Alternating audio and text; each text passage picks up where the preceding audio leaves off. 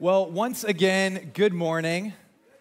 Hello to everybody who is watching online. Glad that you guys are joining us. If you have your Bibles, please go ahead and grab them and turn with me to the book of Ephesians, chapter 2. The book of Ephesians, chapter 2, and we'll be there in just a moment. I want to let you know that the first three, this is part 4 of Ephesians, and the first 3 parts have been just super encouraging. The Apostle Paul, he's just been writing about all the incredible spiritual blessings that God gives us when we begin a relationship with Jesus. And I don't want to say today's going to be discouraging, because it's not. I think it is going to be encouraging. But as we as this letter takes a turn, I think that we're going to go deep today, okay? And that's what I've observed over the first couple of services, is that as we've been going through this message, it's just been a little bit quiet. People have been thinking, people have been receiving. And so I just want to let you know we're going deep today. Is everybody okay with that? Okay, let's go. Just with me one time. Everybody say, I'm ready. I'm ready. Say, let's go deep. Okay, you asked for it, okay? It wasn't me. You were the ones who said that. I was thinking about this moment, January of 2007, and historians, sociologists, they all agree that this moment is a moment that truly did change history, and a moment that we will look back on as a pivotal turning point in Western culture. In January of 2007, founder and CEO of Apple, Steve Jobs, stood up in front of a crowd of 4,000 tech nerds, a raucous crowd, and he introduced to them, do you guys know? The iPhone. And this smartphone, the first of its kind, truly did revolutionize everything. And in fact, it's kind of crazy. 2007 was only 16 years ago. But to think about literally everything that has changed since then. Before 2007, you were not able to watch YouTube videos during a sermon. You know, if the pastor got boring, you couldn't just tune in. But so much has changed, and there have been so many different ripple effects that have happened from that one event. Pretty much every single industry has been changed, whether it's travel, transportation, dining. We went from big box stores to Amazon. There have been all these moments that have changed, and I say that to say it was a single moment, but it had a massive ripple effect. Now, you and I are here at this church because of one single moment. Not the iPhone, but this moment that happened 2,000 years ago, and it's a moment that we call the gospel. The gospel is the life, the death, and the resurrection of Jesus Christ. Everybody here has been impacted by that moment, and many of us have had our lives changed by that moment. But I want you to realize that the gospel, it is one single moment, but it has many effects. There's many different facets to the gospel. And I'm going to just put up 3 of those, and I want us to be thinking about them as we start this message. On the screen, I have 3 things that happen through the gospel. First off, through the gospel, Jesus saves individuals. Now, oftentimes, when we think about the gospel, we think about this moment. We preach the gospel, and one individual person responds to it. Maybe you have shared the gospel with a coworker. Maybe you think about people here at this church, that the message is communicated and people are changed. Maybe you can even think about, a famous preacher like Billy Graham saying, if you were to die tonight, do you know where you would be going? So Jesus saves individuals. Another facet of the gospel that we see is that through the gospel, Jesus will resurrect and renew all of creation. And we learned about that a couple of weeks ago in our teaching on heaven, that Jesus broke the curse, and that because of the gospel, now there will be a new heavens and a new earth. That happened because of the gospel. But there's a third facet of the gospel, and we're going to be talking about that throughout our time today. Through the gospel, Jesus unites individuals into a church. And so what I want us to understand is that each one of us, we must make a personal decision to have a relationship with Jesus. And Jesus saves individual people. And in fact, you and I, we are responsible for our personal walk with Christ. And God wants to have a beautiful and personal relationship with you as an individual. But we also must realize that it isn't just a bunch of solo individual relationships, but that when God saves us, he brings us into a family. That's what we're going to be talking about today in the book of Ephesians chapter 2. Now, at the beginning of Ephesians 2, the first part, which Pastor Dave talked about last week, it really focused on our individual relationships with God. That God took us from being dead in sin, made us alive in Christ, and gave us an identity.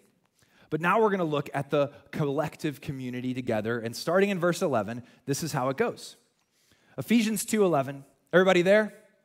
Okay, good. Ephesians 2:11, it says, "Therefore, remember that formerly you who are Gentiles," and that word you, it could read y'all who are Gentiles, "by birth and called uncircumcised by those who call themselves the circumcision, which is done by human hands. Remember that at that time, y'all were separate from Christ, excluded from citizenship in Israel, and foreigners to the covenants of the promise, without hope and without God in the world." So what the Apostle Paul starts off with is he starts off by saying, in the past, there were some barriers that people had to overcome to begin a relationship with Jesus. And he really describes two barriers. First off, he talks about that there is a barrier between people. He said that before Jesus came, there were two separate groups of people, the Jews and the Gentiles. The Jews were those who were on the inside. They were part of the covenant community, and the Gentiles were those who were on the outside. And so there was this natural barrier that was made. Now, by the way, if you're here and you don't know what a Gentile is just biblical language for anybody that's not a Jew, anyone that wasn't a part of that original covenant people of God. But the Apostle Paul, he says, it's not just that there was a man-made barrier, but that there was also a divine barrier. That those who were Gentiles, they were blocked from a relationship with God. They didn't have hope. They didn't have a connection with God. They didn't have access to the promises of the people of God. Now, Paul is about to explain that all of that is going to change. But I do believe that there is a couple of different application points that you and I can take even from these first couple of verses. First off, I think there's an application point for Christians. Paul uses the word remember. Remember what God saved you from. And I think it's important for us as Christians to look back from time to time and remember all that God has done in our lives. You see, first off, we got to understand this. It can be dangerous to live in the past, okay? And you and I know that sometimes we can let our past failures define us, right? We can let our past successes define us. And in fact, in another section of Scripture, Paul would say, forget what lies behind, look forward to what lies ahead. So we don't want to live in the past, and we don't want to let shame or guilt or condemnation define our relationship with Christ. But it is good from time to time to look back and to say, praise God, He saved me from what was in my past. Amen? And so for me, I can truly say when I look back that I was dead and God made me alive. That I was blind and now I can see, that I was addicted and God brought me to freedom. Like I can remember a time when I didn't have hope and then I came into a relationship with God and I found hope for the first time, amen? And so we got to celebrate that. And I wonder if there are people even in this room that would say, I remember that moment. Praise God, I'm not where I am because He saved me, hallelujah. So, we want to remember what God has saved us from. But I want to say this. There are those in here, there are those watching online, that you are not followers of Jesus. And Paul is highlighting the current spiritual stance that you are at. You know, so often, when people think about their relationship with God, or maybe when they think about different religions and different options that are out there, a lot of people think, you know, every option's as good as another. You know, whatever you believe is fine by you. But Paul is saying, if you don't have a relationship with Jesus, you are in a serious spiritual problem. And so I just want to highlight that for you and say, God is inviting you into a relationship with himself. He's given you Jesus, and he wants you to take a step towards him today. Okay, let's keep going. Look with me at verse 13. Remember, Paul said, this is where you were. Now he's going to talk about now. It says, but now, in Christ, you who were once far away have been brought near by the blood of Christ. For he himself is our peace, who has made the two groups one and has destroyed the barrier, the dividing wall of hostility, by setting aside in his flesh the law with its commandments and regulations. His purpose was to create in himself one new humanity out of the two, thus making peace, and in one body to reconcile both of them to God through the cross, by which he put to death their hostility. He came and preached peace to you who were far away and peace to those who were near. For through him we both have access to the Father by one Spirit. So what we're seeing in this moment is we're seeing that because of the gospel, God transformed our relationship with him, and he transformed our relationship with other people. You could say that the gospel has vertical blessings and the gospel has horizontal blessings. And Paul describes both in this passage. I want to look at three vertical blessings that Paul highlights in this text. They're on the screen. There's three vertical blessings of God that Paul points out. First off, he says that we are reconciled to God through our relationship with Jesus. That means we're brought near. If you think about the word reconciled, reconciled means that our relationship has been repaired, that there was a problem in our relationship with God, and that God repaired that relationship because of Jesus Christ. It says that we are reconciled through the cross. We're not reconciled through our own performance. We're not disqualified from being reconciled because of our failures. Jesus, because of what he did, he reconciled us to Christ. The second vertical blessing is this, that we have peace with God. And Paul specifically highlights that Jesus preached peace to those who are near and to those who are far. Now, what does this mean? Well, at that time, those who were near were the Jewish people. Today, we might call those who are near those who grew up around church. And maybe there's some people in here, you were church kids. Maybe you've talked to someone who doesn't follow Jesus right now, but they went to Catholic school, or they grew up in Sunday school, or they got drugged to church every single day. They were near. And they know all the right answers. They know what books of the Bible they are. If you say, hey, turn to John chapter 3, they're like, I know where to turn. But what Paul says is, even someone who grew up around the faith still needs to be reconciled to God. They still need peace with God, and that only comes through a relationship with Jesus. But he also said that God preached peace to those who are far. Who is someone who's far away? Someone who's far away, they've done a lot of things to purposefully run away from God. Maybe that's your story. Maybe your story is, Brian, listen, if I could do something to rebel against God, I did it. If you can tell me and describe a situation that's far from God, I've been farther than that. And what this verse says is, no matter what you've done, no matter what's in your past, Jesus comes to preach peace to you, to offer you peace with God, reconciliation with God. Nobody's too far away from the grace of God. And we all need his peace. Amen. The third thing that we see is that through a relationship with Jesus, we have access to God. That you and I, we can talk to God, we can communicate with God, we can hear from God because of the Holy Spirit. Now, we also see that there's some horizontal blessings with God. And let's check those out. The first of the horizontal blessings with God is that we are one family instead of two different groups.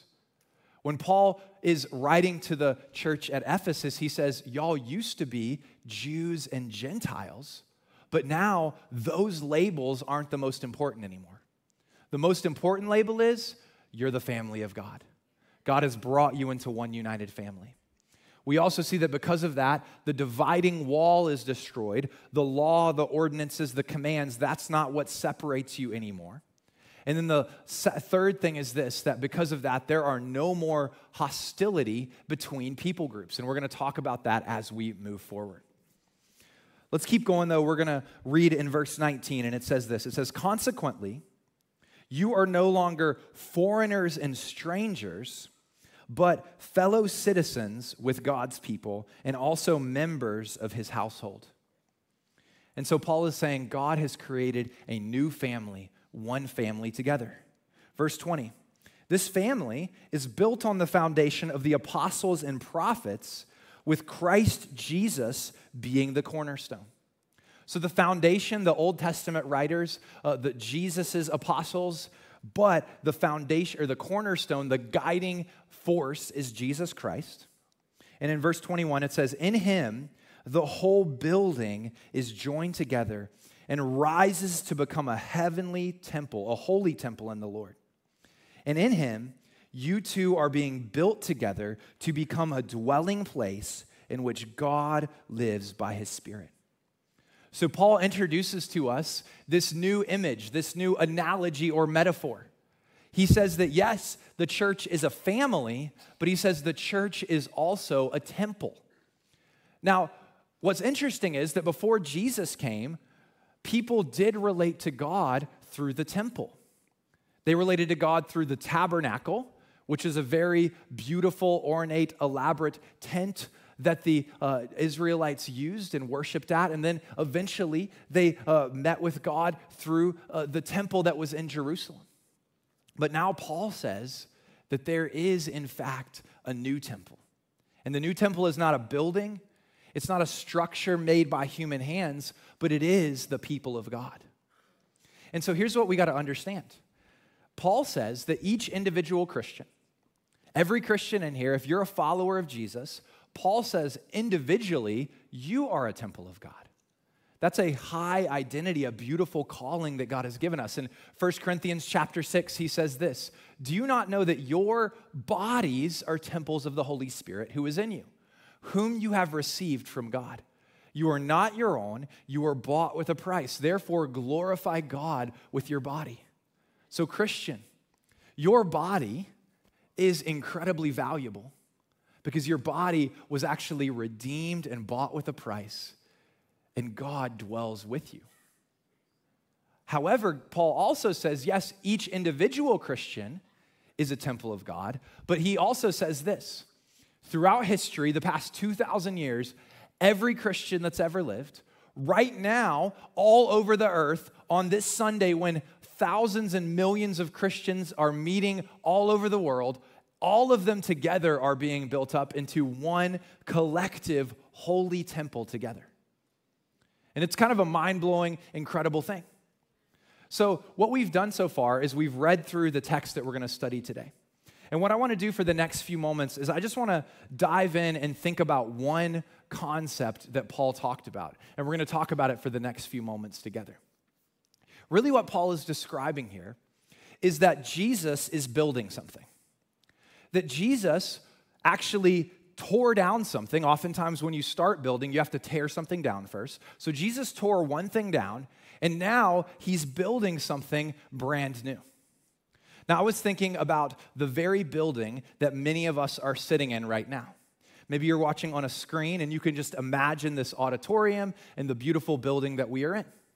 Now, you may or may not know this, but this building did not always used to be here on Minton Road. And in fact, at one point, about 25 to 30 years ago, this area was a cow pasture. Amen. It literally was. There was literally cows here. If you drove by Minton Road, you could see them. And so at some point, the leadership of the church and the different real estate people involved, they made the decision, this is no longer going to be a cow pasture. We're going to send the cows off to their new happy homes or to be hamburgers. I'm not sure really how the process happened. I haven't looked that detailed into it. And now this is going to be a church. Now, I work at this church, but imagine, if you will, that one day, and coming into work, now usually I'm pretty casual at work. Clearly, like I'm casual now, so imagine when I'm not speaking. Anyways, I'm usually pretty casual at work, but imagine instead of just coming in casually to work, imagine if I came in and I had my work boots on, I had my straw hat on, I brought my pitchfork and my shovel, I rented a tractor, and I rolled the tractor into the sanctuary. And someone was like yeehaw, you know? Like, what? Someone was like, why are you doing this, Brian? And I was like, well, this used to be a cow pasture. So I thought we could just go back and kind of work the farm a little bit here. Well, obviously, everyone would think, yeah, that's crazy. But what I've noticed is that so often in my own heart, and also in the hearts and lives of other Christians, we can kind of go back and try to rebuild something that Jesus already got rid of. And we can neglect building the thing that Jesus is actively working on building. And so the big idea that I want us to think about here, and we're going to camp out on this for a little bit, is this: that I don't want to tear down what Jesus is building, and I don't want to build what Jesus already tore down. I don't want to be found doing that. When Jesus examines my life, I want him to be able to say of me, he's building the same thing that I'm building. And so we're going to think about this, and I want to think about two different things that Jesus tore down and one thing that Jesus is building. So let's talk quickly about two things that Jesus tore down. The first thing that we see from our text that Jesus tore down is that Jesus tore down divisions between his people. When Paul was writing, the primary division was Jew and Gentile. And he said, those aren't the labels anymore. That's not the dividing line anymore. The question is not when you walk into church, hey, Jews on this side, Gentiles on this side. He said, no. Everybody is one people group because that is what happened and that is what Jesus did. In fact, when you think about this, Jesus, when he was on this earth, the night before he went to the cross, he prayed an incredibly famous, incredibly beautiful prayer, and it's called the high priestly prayer. And during this prayer, he prayed for every single Christian in history. He prayed for you, he prayed for me. And this is a little bit of that prayer in John 17. He said this: I pray that they will all be one, just as God, you and I are one. As you are in me, Father, and I am in you. And may they be in us, so that the world will believe that you sent me. I in them, and you are in me. May they experience such perfect unity that the world will know that you sent me and that you love them as much as you love me. So this verse says he's praying that there would be such unity between Christians, between churches, between every single follower of Jesus, and that unity would actually be the thing that communicates to the world God is real and that he loves this place. So there is a blessing that comes when Christians are unified together. And I think it's so important for us because one of the things that we talk about a lot, and even one of the things that we see a lot, is that Christians can be very divided. Churches can be very divided. Groups of Christians can be very divided. And it ought not be so. Because there are divisions that we can create with ourselves, but what we see is, what is Jesus building? Jesus is building a unified church together. So Jesus tore down divisions between his people, but I think that we can see in our text another thing that Jesus tore down. And another thing that Jesus tore down is this: arrogance that his people have towards those who don't know him yet. You see, what we see in the text is that the Jewish people, the in crowd, their viewpoint was, hey, we're kind of the kings, you guys are kind of the sorry people, and you guys are the ones who are on the outside, and we're kind of the ones who are on the inside. We have it all together. But what the gospel says is not, yeah, we're awesome, and God made us kind of slightly more awesome when we got to know him. It's not like we figured it out and all y'all are lost. No, the gospel says the only reason that I'm a Christian. Because I was dead in my sins, and I was blind, but Jesus saved me. And I am only a follower of Jesus because of his grace and his mercy and his kindness in my life. And so when I have that attitude, I don't look at other people who don't yet know Jesus, oh yeah, like they got to figure it out. I look at them with compassion. And I look at them with love, and I look at my relationship with God, not with pride, but with gratitude. And when we have that perspective, that's when we can join on the mission of Jesus. Jesus said his mission in Luke chapter 19. He said that I came to seek and to save the lost. And that is Jesus' heart. And that is what he is inviting us to do and what he's inviting us to be a part of. And so Jesus came to tear these things down. Now, here's the question. For you and for me, there are things that are divisions in the church. There are things that divide us. And so the question is, what are some of the things that cause divisions in the church? What causes disunity? What causes harm? And I wrote down 3 things. The first thing that we see that causes divisions in the church today is prejudice. Now, oftentimes when we see that word prejudice, the first thing we think about is racial prejudice or racial divisions. And that is one of the things that does exist. Barriers between people of different ethnicities. But there are other types of prejudice as well. Prejudice is simply prejudging, deciding how you feel about a people or a different group of people, but before getting to know them. And so there are many different types of prejudice within the church. But it causes division and it causes harm. It causes harm in the body and it causes harm out in the community as well. I have kind of a sad story to share with you. It truly is a story that grieves my heart, but I think it's an important illustration for us to see.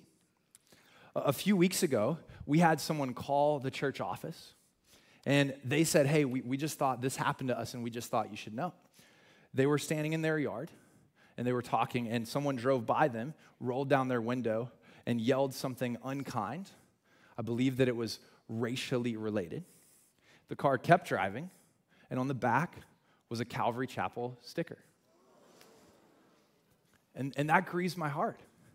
And listen, when I look at our church, when I see the love that we have for each other, what I see is a church that, for the most part, does love each other. And like we don't have an application process for the stickers, you know? But what I see is that what we have to remember as a church is that we are called to be unified together. We are called to love each other, but we're also called to love the world. And we are a city on a hill. We are called to be salt and light. We're called to be different, not in a negative way, but in a way that shines the light of Christ. Now, thankfully, this couple that called, they talked to the best possible person they could have. Mary, who's one of our amazing receptionists, couldn't be a better person to talk to. Yeah, shout out to her. And of course, she talked to them, she apologized. I'm told that they were laughing by the end of the conversation, and so we praise God for that.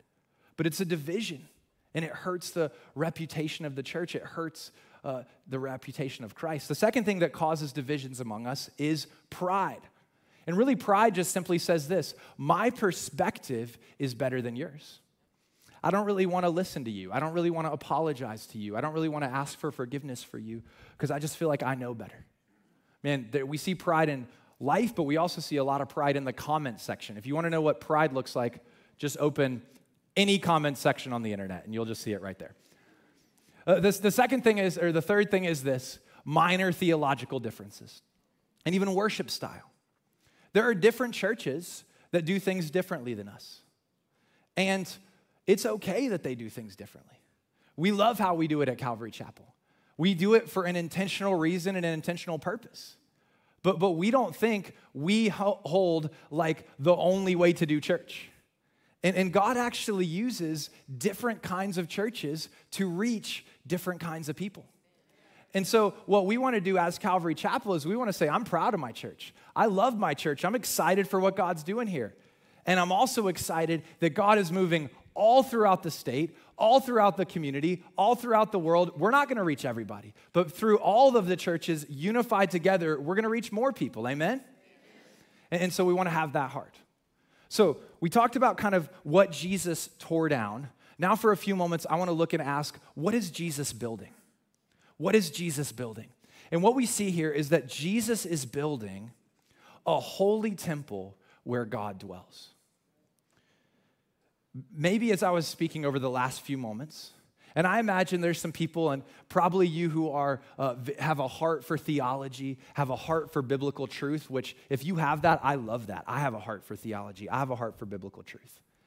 And maybe as you were thinking that, you were getting a little worried because you were starting to think, oh man, like, Brian, I'm all for unity, but does this mean that we're just going to kind of forget about truth?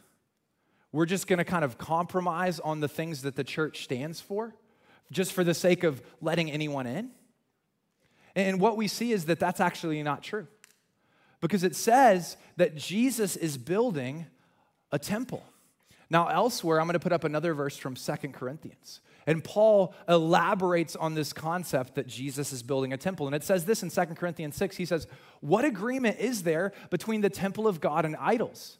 For we are the temple of the living God. As God has said, I will live with them and walk among them.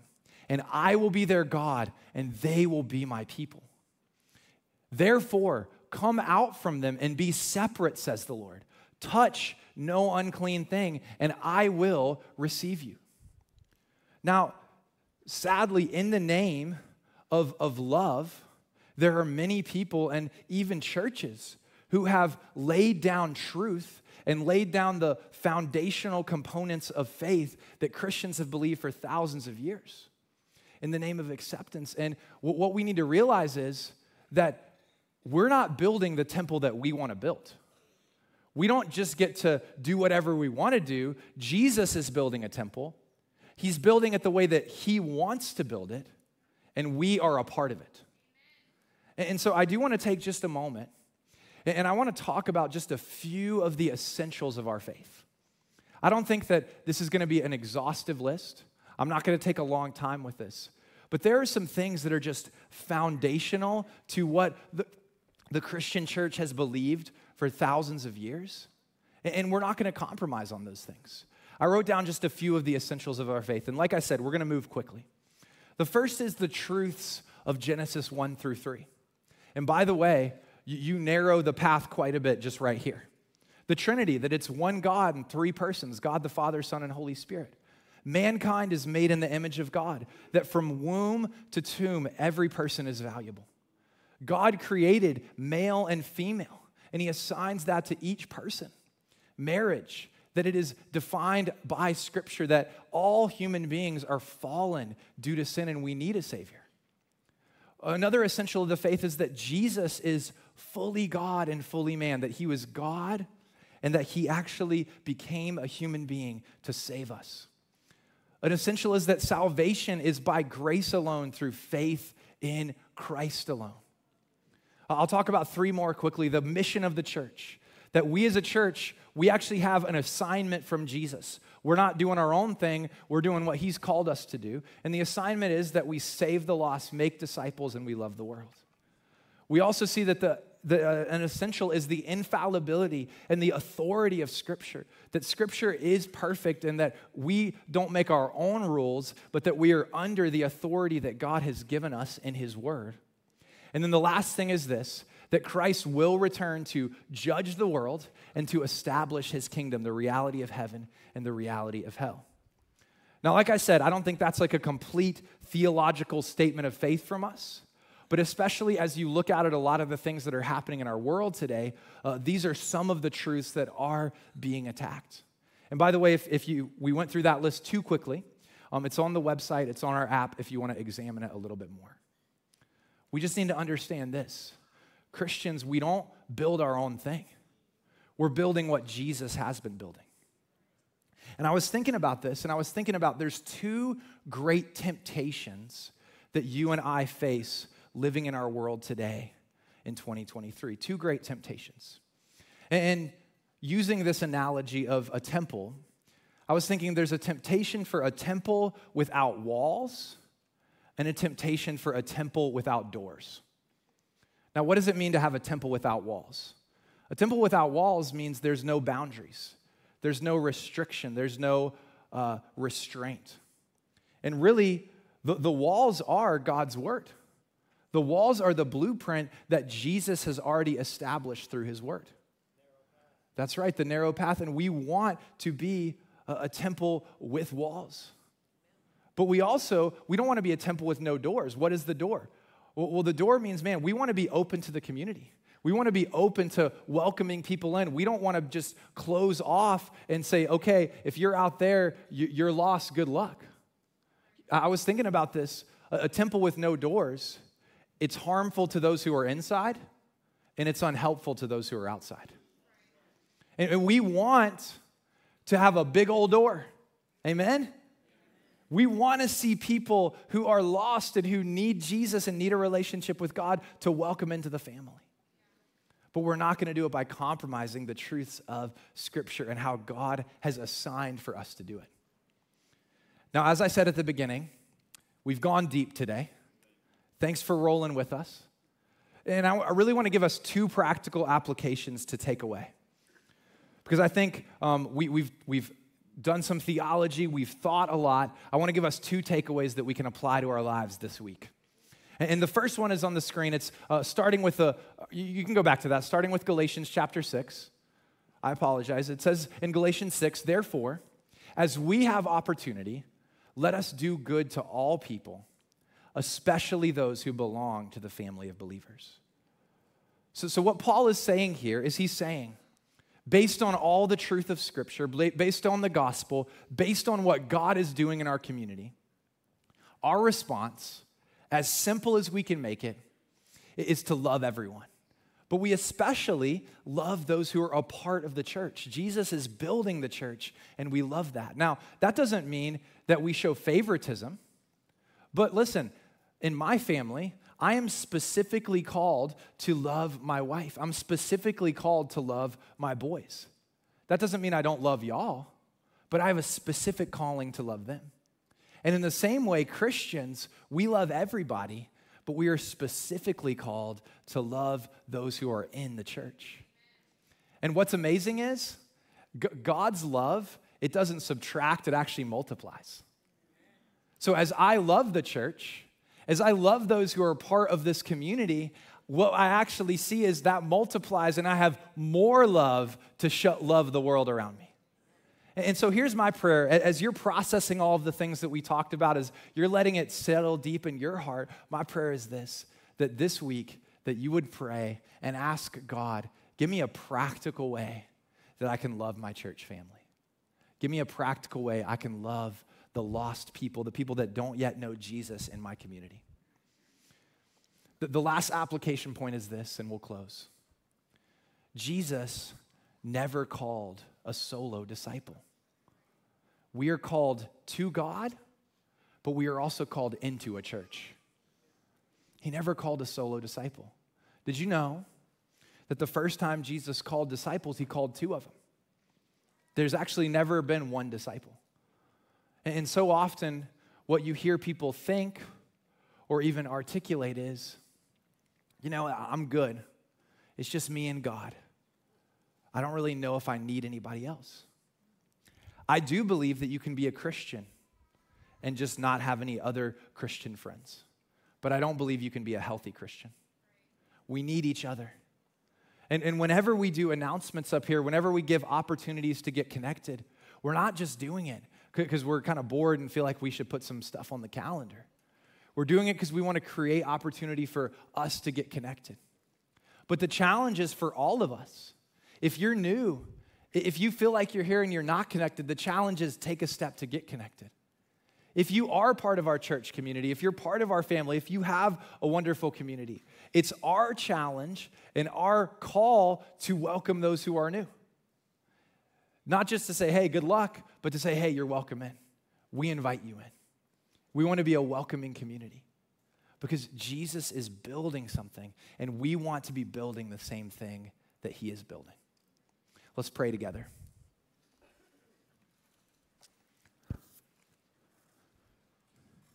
Dear God, we thank you for all that you are doing in this place.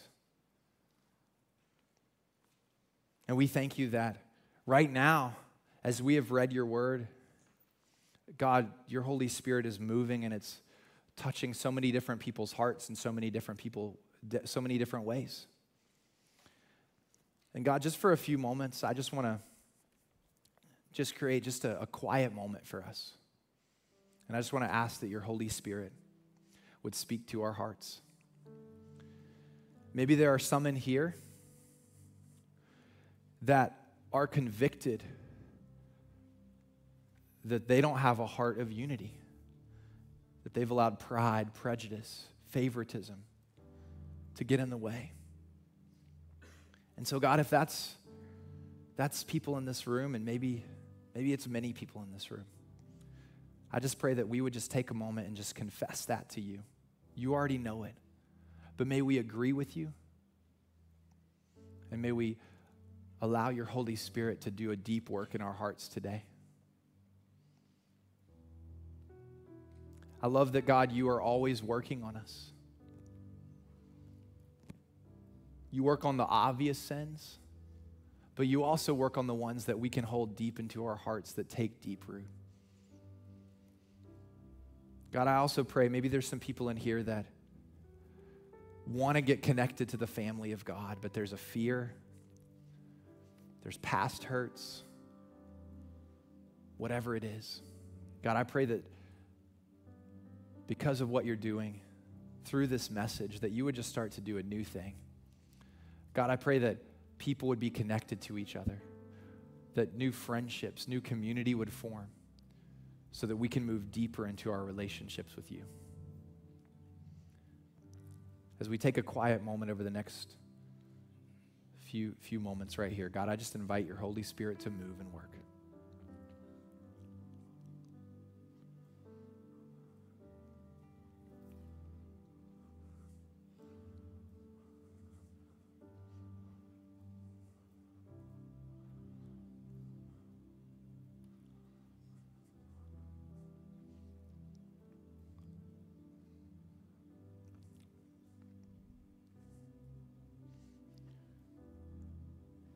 God, I pray for a special outpouring of your Spirit upon our church.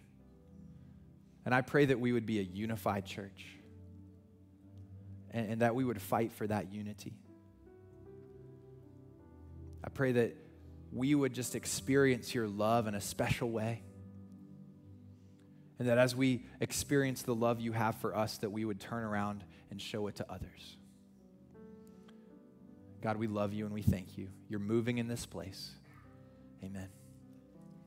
Hey, I want to invite you to stand to your feet. As we close, we're going to sing one more time. And we have talked about how great Jesus is. We've talked about all the work that he has done. So I just want to ask you, if you feel comfortable, let's lift up our hands to heaven. Let's sing to Jesus. Let's worship him. And let's bring glory to his name. He's building something. He's building our church. Let's praise him. Let's praise our Lord.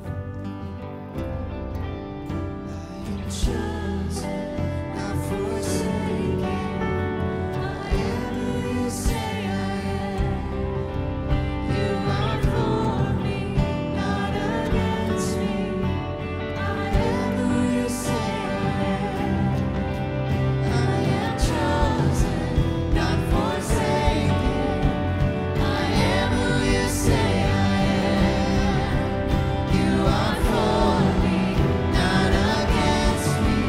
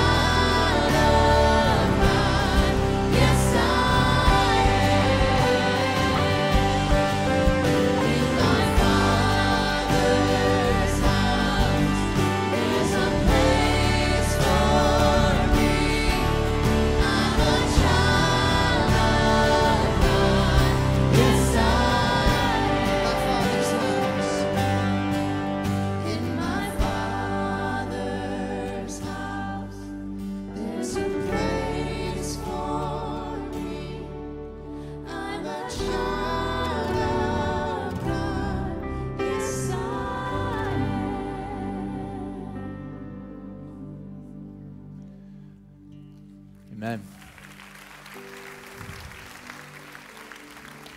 So then you are no longer foreigners and strangers, but fellow citizens with God's people and members of his household, built on the foundation of the apostles and prophets, with Christ Jesus himself as the cornerstone, in whom the whole building is joined together and rises to become a holy temple in the Lord. As we close, a couple of things. We're going to have a prayer team down front. And every week, we have opportunities for people to pray. Every week, people are just coming to receive prayer, and prayer is a powerful thing. And so if you need prayer for any reason, I want to invite you to come down front. I also just want to encourage you, if you're here and you don't have a relationship with God, Jesus loves you. He died for you. And so we want to just create an opportunity for you to come down. And so at the end of the service, please come down. I'd love to meet you. I also want to let you know that out in the commons, there is a center ring.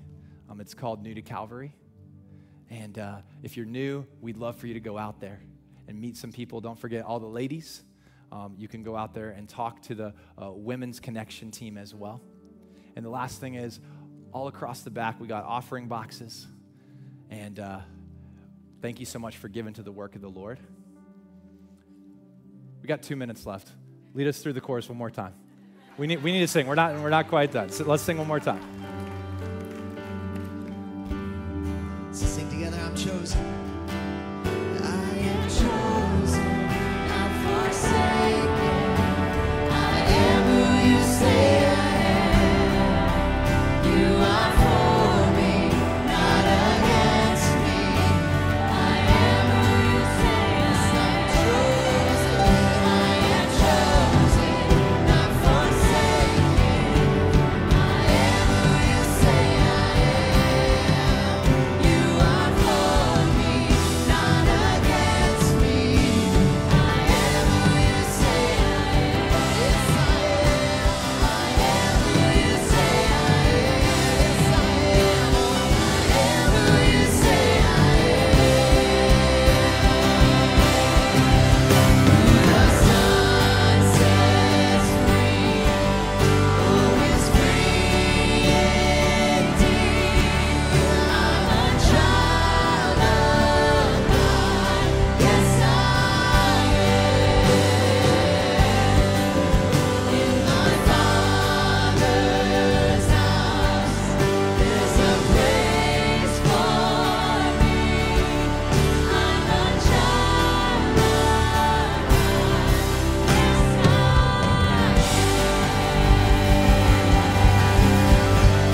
Praise in this place. Come on. Amen. We love you. God bless you. Have a great week. We'll see you next time.